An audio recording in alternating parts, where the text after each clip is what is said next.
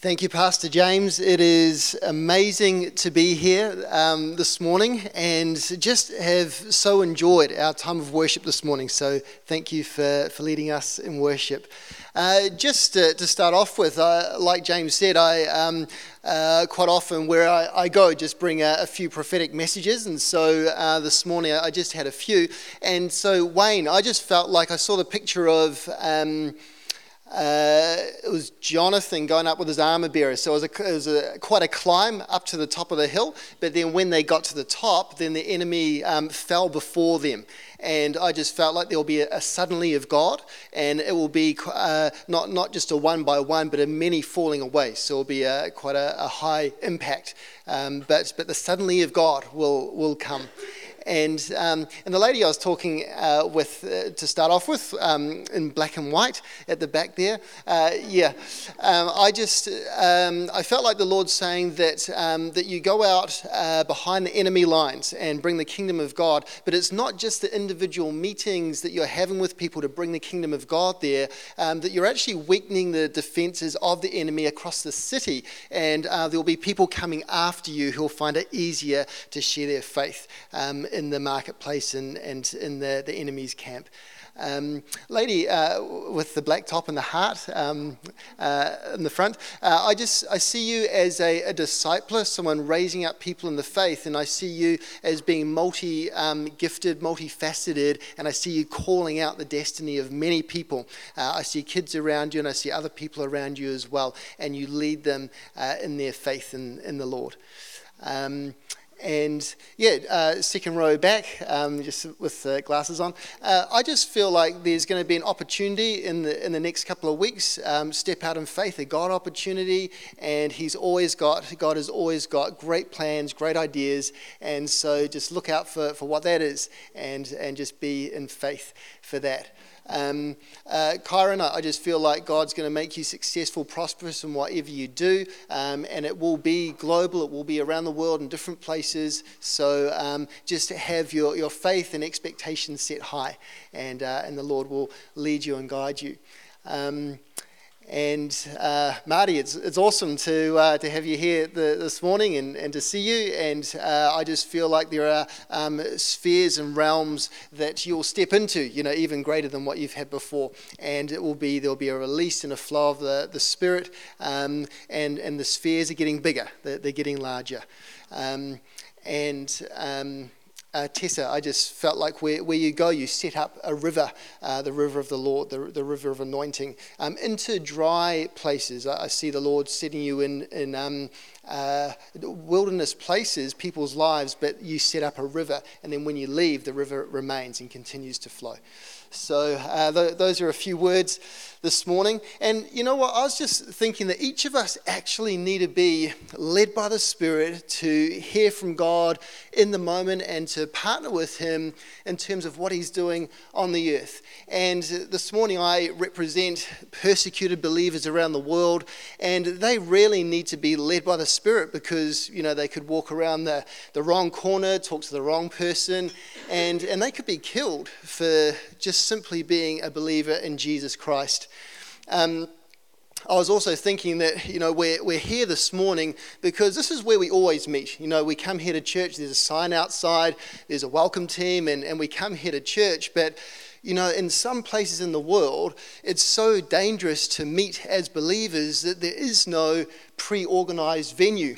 And so believers actually have to be hearing from God as to where the other people will be meeting so that they can get together and have the fellowship of believers. I don't know if I'd be able to find my way to church this morning if that was the case. But, there's just this need to be led by the Lord. And so my name's Mike Burrows. I'm on team at Open Doors.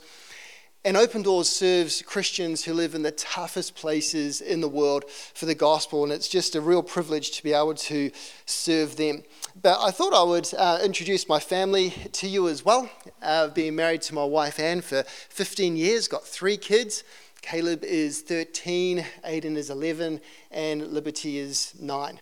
Anne works in the Open Doors office with me. She about 20, 25 years ago, smuggled Bibles into Vietnam, met Brother Andrew, who began this ministry, and so we've been supporting for a long time, and awesome to be working with her. But what I wanted to do is just take out a little bit of time this morning just to share with you how I myself got on team at Open Doors. I just felt like this could be an encouragement to someone this morning. So I was a graphic designer actually for about 15, 20 years before coming on team at Open Doors, and just using the gift that God had given me. And so my last position that I had here in Wellington, that was 4 years ago. I've been on team now full-time for 4 years. I was actually really struggling in that workplace, and I, throughout the time I was there, was actually looking for another job. It just felt like I just wasn't happy where I was, and so I was looking for work for another graphic design job for about 2 or 2.5 years, and it was getting really tough. And I remember having one interview, and there was about 80 people who applied, got down to the last 2, and missed out on the job. And I was like, God, what are you doing? And I just got quite depressed. It was 2 days before Christmas. So I had kind of a depressed Christmas that day, and I really didn't know what God was doing. So after about 2 years of looking, my wife and I decided to sow a faith seed. We decided to give an offering. Normally we would, and it was with a prayer attached to it. God, just help me to find another job, another graphics job. And so we would normally give the offering to our local church, which we've been going to for the last 13 years. But this time we thought, why not give it to Open Doors? We were already supporting the ministry, and it was completely outside of my frame of reference that I could actually work for such an organisation like that. I kind of put Open Doors in the basket of being overseas, and so gave that offering, and then a job description came out to all the supporters around the country. We're already supporters, and in fact 2 job descriptions came out, one for church engagement manager, who knows what that is, and one for office manager. And so looking for a graphics job, I kind of I immediately ignored the position and pushed it across to my wife, and I said, well, look, the kids are in school at the moment now. Why don't you look for an office job? Why don't you apply for this one during school hours? And so she says, well, I'll apply for that if you apply for this one. And so rewrite my CV, and both applied for the job. And by the way, both of those jobs were Auckland-based, but we're living in Wellington. But hey, why not? Let's apply for the jobs. And so we ended up applying and getting the jobs. They moved the office down here to Wellington, and about a week into the position, God reminded me of the faith seed that I sowed 6 months earlier to Open Doors. And God said, well, that was a part of the way of getting you into this ministry. And I was just thinking that it was such a hard time before getting into, well, full-time ministry now, but I didn't realize it was actually the closing of one career and then the opening of full-time ministry. Now, this year, I'll be able to be in 50 churches, speak about 80 times, have about 100 lattes with pastors, and I'll be able to actually visit the persecuted church and meet the champions of the faith. It's amazing. And really, for me, just in terms of being led by the Spirit, sometimes we've just got to follow those small promptings that might just seem like a good idea, but actually the Holy Spirit, He's speaking all the time. To me, just giving the offering there instead of there, it just felt like it didn't even feel like a God idea, but we just went ahead and did it anyway, and the Lord was leading. And so, but the other encouragement this morning is that if you are going through a bit of a squeeze at the moment, or it's a difficult time, that it could be the closing of one season and the stepping into something fresh, something new. So always be in faith, and always be expectant for what God wants to do. So I want to share a portion of Scripture with you this morning, but I'll begin by sharing this Open Doors story first. So in the nation of Burkina Faso, there's been an attack there on a church, and it's quite significant. This was just a few months ago. But this attack on the church, it's the first time in the nation's history that there has been an attack like this. And so what we're saying is that persecution is actually spreading across the earth at the moment. So the church was just finishing up their service, and outside some gunmen, so the nation of Burkina Faso is in West Africa.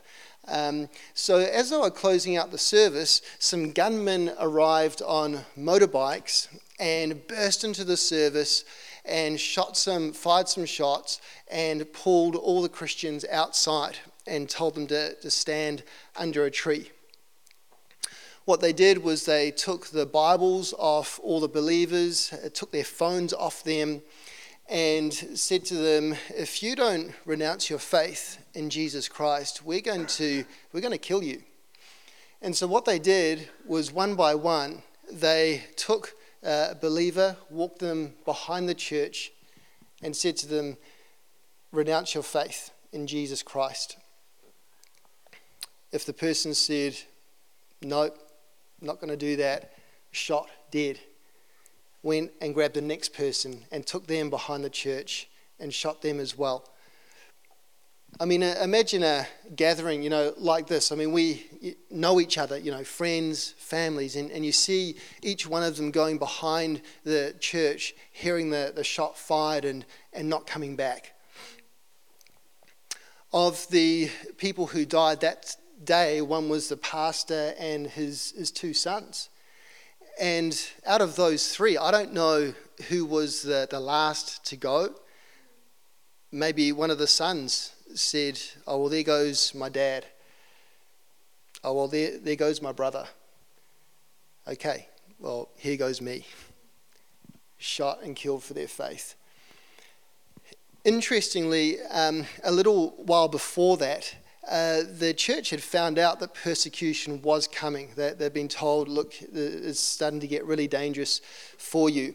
But the Pastor Pierre, actually said the thing that he is quoted as saying is, I would rather die for my faith than leave the community and the church that I've been pastoring for these last 40 years. And so all that time he had been free to pastor and lead the church, and now persecution is coming into that nation. And I just think it's amazing. Again, Pastor Pierre, being led by the Spirit, he could have chosen to go with about 100 Christians actually fled the area. But what he did as the pastor is he chose to stay. He chose to finish the race. He chose to stand with those who decided that, where I set my feet, that's a territory that the Lord has given to me. And so he stayed. And again, I think of Jesus. I'm so glad that Jesus stayed. Jesus stayed on the cross, died for us, and endured all of that. So this is the people, the church that we support, Open Doors. And what we do is we help Christians all over the world follow Jesus no matter the cost. And so we get Bibles into the hands of believers. We've always done that as Open Doors. Open Doors began with Brother Andrew smuggling Bibles into Eastern Europe. We're talking about the living Word of God, getting the Bible into churches, into communities. We also do leadership training. I mean, the pastoral issues are, my family's trying to kill me, what do I do? And so we encourage and we support them. We do food and shelter, trauma counselling, and serve the underground church, and basically just help the church be the church in the toughest places in the world for the gospel. And for me, I've been a Christian all of my life, but really in the last 4 years, being on team at Open Doors, for me, my faith has really got deeper in God as I've heard the stories of those who are willing to stand in the face of death and proclaim, their faith in Jesus Christ. And for me, it really does tear back the veil on the spiritual battle that is all around us. So it's just an example of what's a window into what's happening around the world. But I want to share this verse with you this morning, and it comes from Philippians chapter 1, verse 12, and it says, Now I want you to know, brothers and sisters, that what has happened to me has actually served to advance the gospel. And, Paul is writing this from prison, and he's recalling some of the things that come to mind in terms of the things that he has had to endure. And I consider Paul as being one of our brothers and sisters from the persecuted church. I mean, he's recalling to mind, he wrote this book 4 years earlier. He wrote 2 Corinthians 4 years before he wrote Philippines, and he's just going through. I'm not going to mention all of these to you, but he received 40 lashes minus one, beaten with rods, he was pelted with stones, and being stoned is like the point is that they're trying to kill you, and I think it's Acts chapter 10, and it talks about how they dragged Paul out thinking he was dead. I mean, he might have been dead and his friends might have resurrected him back to life. Either way, he was going through a tough time. So you've got all these different things that he was exposed to, and the verse continues. He'd been without sleep, he'd been without food, and he recalls these things. And you know what he says? He thinks to himself, you know what? Hasn't been too bad. It's been okay. You know what? Through all of this, the gospel has advanced, and you know what? Could have been worse. That's his comment. That's kind of what the feeling that you get as he's reading from, as we're reading from the book of Philippines. And I don't know what difficulties that we've been through, and of course some of the challenges very real, and the difficulties significant. But the persecuted church has just got this way of putting our lives into perspective, and so the thing is that we will get through. There is an end goal, there is a final resting place, there is an eternity to have faith in. But while we're here, we do need to fight, and we need to stand with our brothers and sisters. We need to advance the gospel here in our community, and also partner with those who are doing it around the world. And this is a spiritual battle that is raging around us. And both here and overseas on the front lines, we want to be in the fight, helping God's kids, our brothers and sisters, our wider church family, to extend the gospel where they are. I'll share with you another story as well.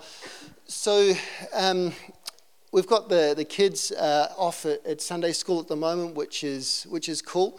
In fact, just a side note, in Central Asia, we recently were talking with a pastor, and he went from being the senior pastor to being the Sunday school teacher, because in that country it's illegal for people to go to church under the age of 16. That's how the government is controlling the church. And so actually the most dangerous job you can have is being the Sunday school teacher in that nation. And so the senior pastor stepped down from being a senior pastor to being the Sunday school teacher. But just a side note. So recently a Sunday school teacher asked the question to her class, and all the children responded to that question by raising their hands as if to say yes. And her question was this: how many of you would be willing to die for Jesus? Well, a few minutes after that, half of them did. So you know the story, probably in Sri Lanka, Easter Sunday this year. There were, on April 21st, there were 6 explosions. 3 went off in 3 churches and 3 in 3 hotels. 5 hours later, another blast, and then another blast as well. So over 250 people were killed and over 500 injured in those suicide blasts. So in Sri Lanka, one of those churches was Zion Church, where one of those blasts went off. And the Sunday school teacher had simply asked the question, how many of you, to the kids, how many of you would be willing to die for Jesus? And, in most Sunday school settings, that's more of a academic question, rather than a literal question that would be asked.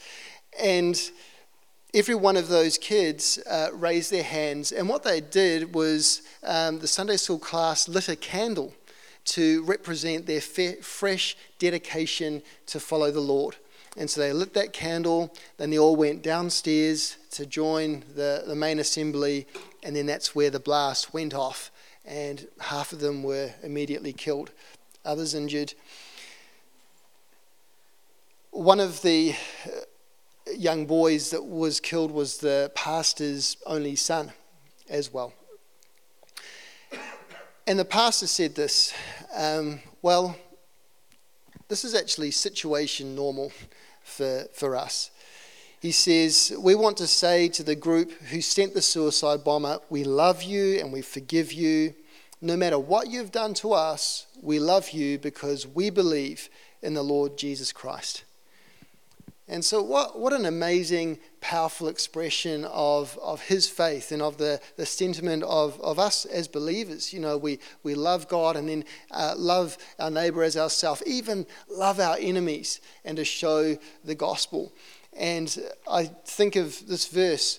So there's the remains of the church there. And I think of our verse again. Now, I want you to know, brothers and sisters, that what has happened to me has actually served to advance the gospel. And it's amazing. You know, you really can't stop the kingdom of God through persecution. You could kill believers, but the kingdom of God will continue to advance. You know, whether God delivers a person or not, there is always the advancing of the kingdom of God. And so persecution has just got this way of really galvanizing the church. The Iraqi believer said, well, before ISIS came, I was a Christian by name, but now my faith has become alive. Since I've lost everything, my faith has become so real to me. And so this is the world of the persecuted church. And so, but there are ways that you and I can become involved in. And I know that this church here is such a great missions-hearted church, and just so many relationships and so many outreaches and so many things that is happening from this church here, which is amazing. And for us at Open Doors, whenever I share, I want to try and connect people with the world of the persecuted church. So out the back, at the back there, I've got some of our Frontline Faith magazines. You can pick those up, and really this is a way of becoming aware and just reading some of the stories, some of the recent stories from the world of the persecuted church. We've got our prayer guides as well. And the great thing about these prayer guides is that it's the same. It's people praying for the same thing at the same time across New Zealand, Australia, and so we just have these daily prayer guides. And the other thing that we can do to help is to financially support the work of what we do serving the persecuted church. And one of the things that I think of is in our lives we have subscriptions, you know, maybe Spotify, Netflix, maybe it's our mobile phone, maybe the local coffee shop subscription each month. Would you consider today perhaps even matching one of the subscriptions that you have and subscribe to the survival of the church in the toughest places on earth for the gospel? So what we do is I've got a sign-up form here, and you can choose an amount per month and then a region of the world. And what we have is we've got these Frontline Partner Packs that we like to give people if you want to sign up, and it's just a way of saying thanks for doing that. It's got a prayer card, a stand, and just a way of reminding us to serve to pray for and help support the persecuted church. So, and I'd love to give you a World Watch List guidebook as well, if you want to do that. But just wanting to draw your attention to that, I'd love to talk with you at the end if you'd like to do that. But what I'll do is I want to finish by sharing just one more story with you. And this is a recent one that has come through. It's getting a lot tougher in India to be a Christian at the moment. We've seen India rising on the World Watch list we produce each year. This year it's at number 10, and just a few years ago it was at number 28. And so, in fact, everywhere around the world it's becoming harder. Persecution is intensifying, but it is also spreading. But I will tell you this, that more people are coming to Christ today than ever before. And so even though persecution is getting tougher, the Lord is winning, and the kingdom of God is growing. And so this is a story from India, and it's about Beena and her family. So when Beena and her husband and her son became Christians, they were Hindu. When they became Christians, they started to receive threats from their neighbours. And so eventually one day the village leaders called Beena and her husband and his son to a meeting to confront them about their newfound faith. And so as they were talking, the meeting started to deteriorate, and the men started to beat and punch and kick Beena. And so her husband stepped in so that she could run, and they started to lay into him, and Beena managed to escape with her son. But as they were running, she looked back, and out of the corner of her eye, she could see that they were tying up her husband's hands, ready to throw him into the water to drown him. And so she just ran. She was being pursued, and as they were running, they found a hut. They knocked on the door, and the people of the hut says, yeah, sure, come in. And so they hid them in there. As the pursuers came past, they said, oh no, they've run the other way. And so Beena and her son were safe in the hut until the owners of the hut found out that they were Christians. And they said, well, you're Christians, you have to leave. You can't stay here. And so the only place that Beena and her son knew to go was to the pastor's house. And it was about an hour away, an hour's walk. By that time it was night, it was cold. They didn't have any warm clothes, and so they just started to walk towards the pastor's house. Where else do we go? She said that their feet started to bleed, just no shoes, and they were freezing. And throughout that journey to the pastor's house, she's lost her husband. She's doesn't know what's going to happen next, and just in such a desperate, dark place. As they were getting closer to the pastor's house, they heard singing coming from the house, and heard that, well, actually there was a worship and prayer service going on. And as they got even closer to the house, there was a voice in amongst the voices that she recognized. And it was the voice of her husband. As she got up to the front door, the door opened, and there he was, sitting in the middle of a group of other believers singing and praising around him. And what had happened was, as the people had tied up his hands and thrown him into the water, yelling at him, "You're going to die today," the ropes miraculously were loosened. They fell off his arms, and he was able to get out and escape and run. And he got himself to the pastor's house. And Beena said, out of all the thoughts that I was thinking over those last number of hours, over that afternoon and that evening, I could not have imagined that I would be able to see my husband again.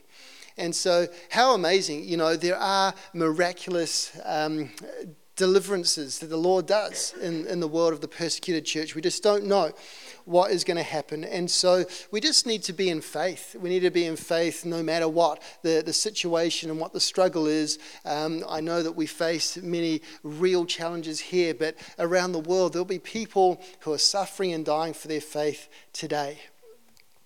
I think of the fact that the sun rises upon New Zealand first. Here we are, gathered together, having church this morning, and the sun will continue to glide across the surface of the earth, and more people will be gathering together for church. What about Sri Lanka? There will be families who will be thinking, do we go to church today? Might come back with half my family. There will be people in Burkina Faso. Well, we've had an attack on a church. What happens if we go to church today? But there is something about the resoluteness and the boldness and the courage and the faith of the persecuted church, especially when our team goes, especially places like Egypt. They come back and say, man, they have got courage. I mean, in Egypt, it's actually traditional for Coptic Christians to get a tattoo of a cross on their wrist to outwardly show themselves as being believers in Jesus Christ. And they could be killed simply if someone sees that cross on their wrist. And so this morning I want to close up and I want to pray together, pray again. Let's pray for churches as they meet together and gather for worship this morning. Let's pray for the churches in Sri Lanka. Let's pray for the churches in Burkina Faso, that the Lord will be there and the Lord will protect them today. Hallelujah. Thank you, Jesus. Thank you, Jesus. Lord God, I thank you for your plan of salvation. Lord Jesus, you've saved us. You're building your church. You're advancing your kingdom on the earth. And this morning, Lord, we just think wider and broader. Think of our wider church family, Lord God, our brothers and sisters in Sri Lanka who are meeting together this morning. I pray, Lord God, as they come together, that they'll have an amazing time in your presence. I pray that they would be encouraged this morning. Lord, families who are meeting in church who the previous year had a bigger family, but still dealing with that loss and that grief of losing loved ones. And Lord, I pray for Zion Church and for the pastor there, that they will have such an amazing, joyful service this morning. Lord, we pray for salvation. We pray that you would draw others into your church, into your kingdom. Lord, that Zion Church will be full this morning and that they'll be protected. They'll be able to worship you in safety. Lord, we pray also for Burkina Faso and another part of the world, that God, as those worship services are going to happen in some hours' time, Lord, we pray that your Spirit would be there. We pray for protection. We pray for favor and grace, Lord Jesus. We pray that as your word is preached, that it will be powerful, that healings would take place and miracles, signs and wonders, Lord Jesus. We pray that you would encourage your church and you would help them to stay strong to the end. Lord God, we're praying for your Spirit and for your presence to be there in those places. And Lord, we thank you for us being able to so freely gather here this morning. And we pray, Lord, that as we just for a morning put our lives into the context or the framework of the persecuted church, of our wider church family, I pray that you would encourage us through our difficulties, the trials that we have. I pray, Lord, that you would lift our sights and lift our eyes and our faith, that we might fight the good fight, as you say, Lord, in Timothy, and not only have our eyes lifted and focused on the community around us, but also around the world as well. And so, Lord, we give you praise and we give you glory for the opportunity to be here together this morning. In Jesus' name, amen. Amen. So thanks so much for the chance to speak here this morning, and love to talk with you up the back. Thanks so much, James.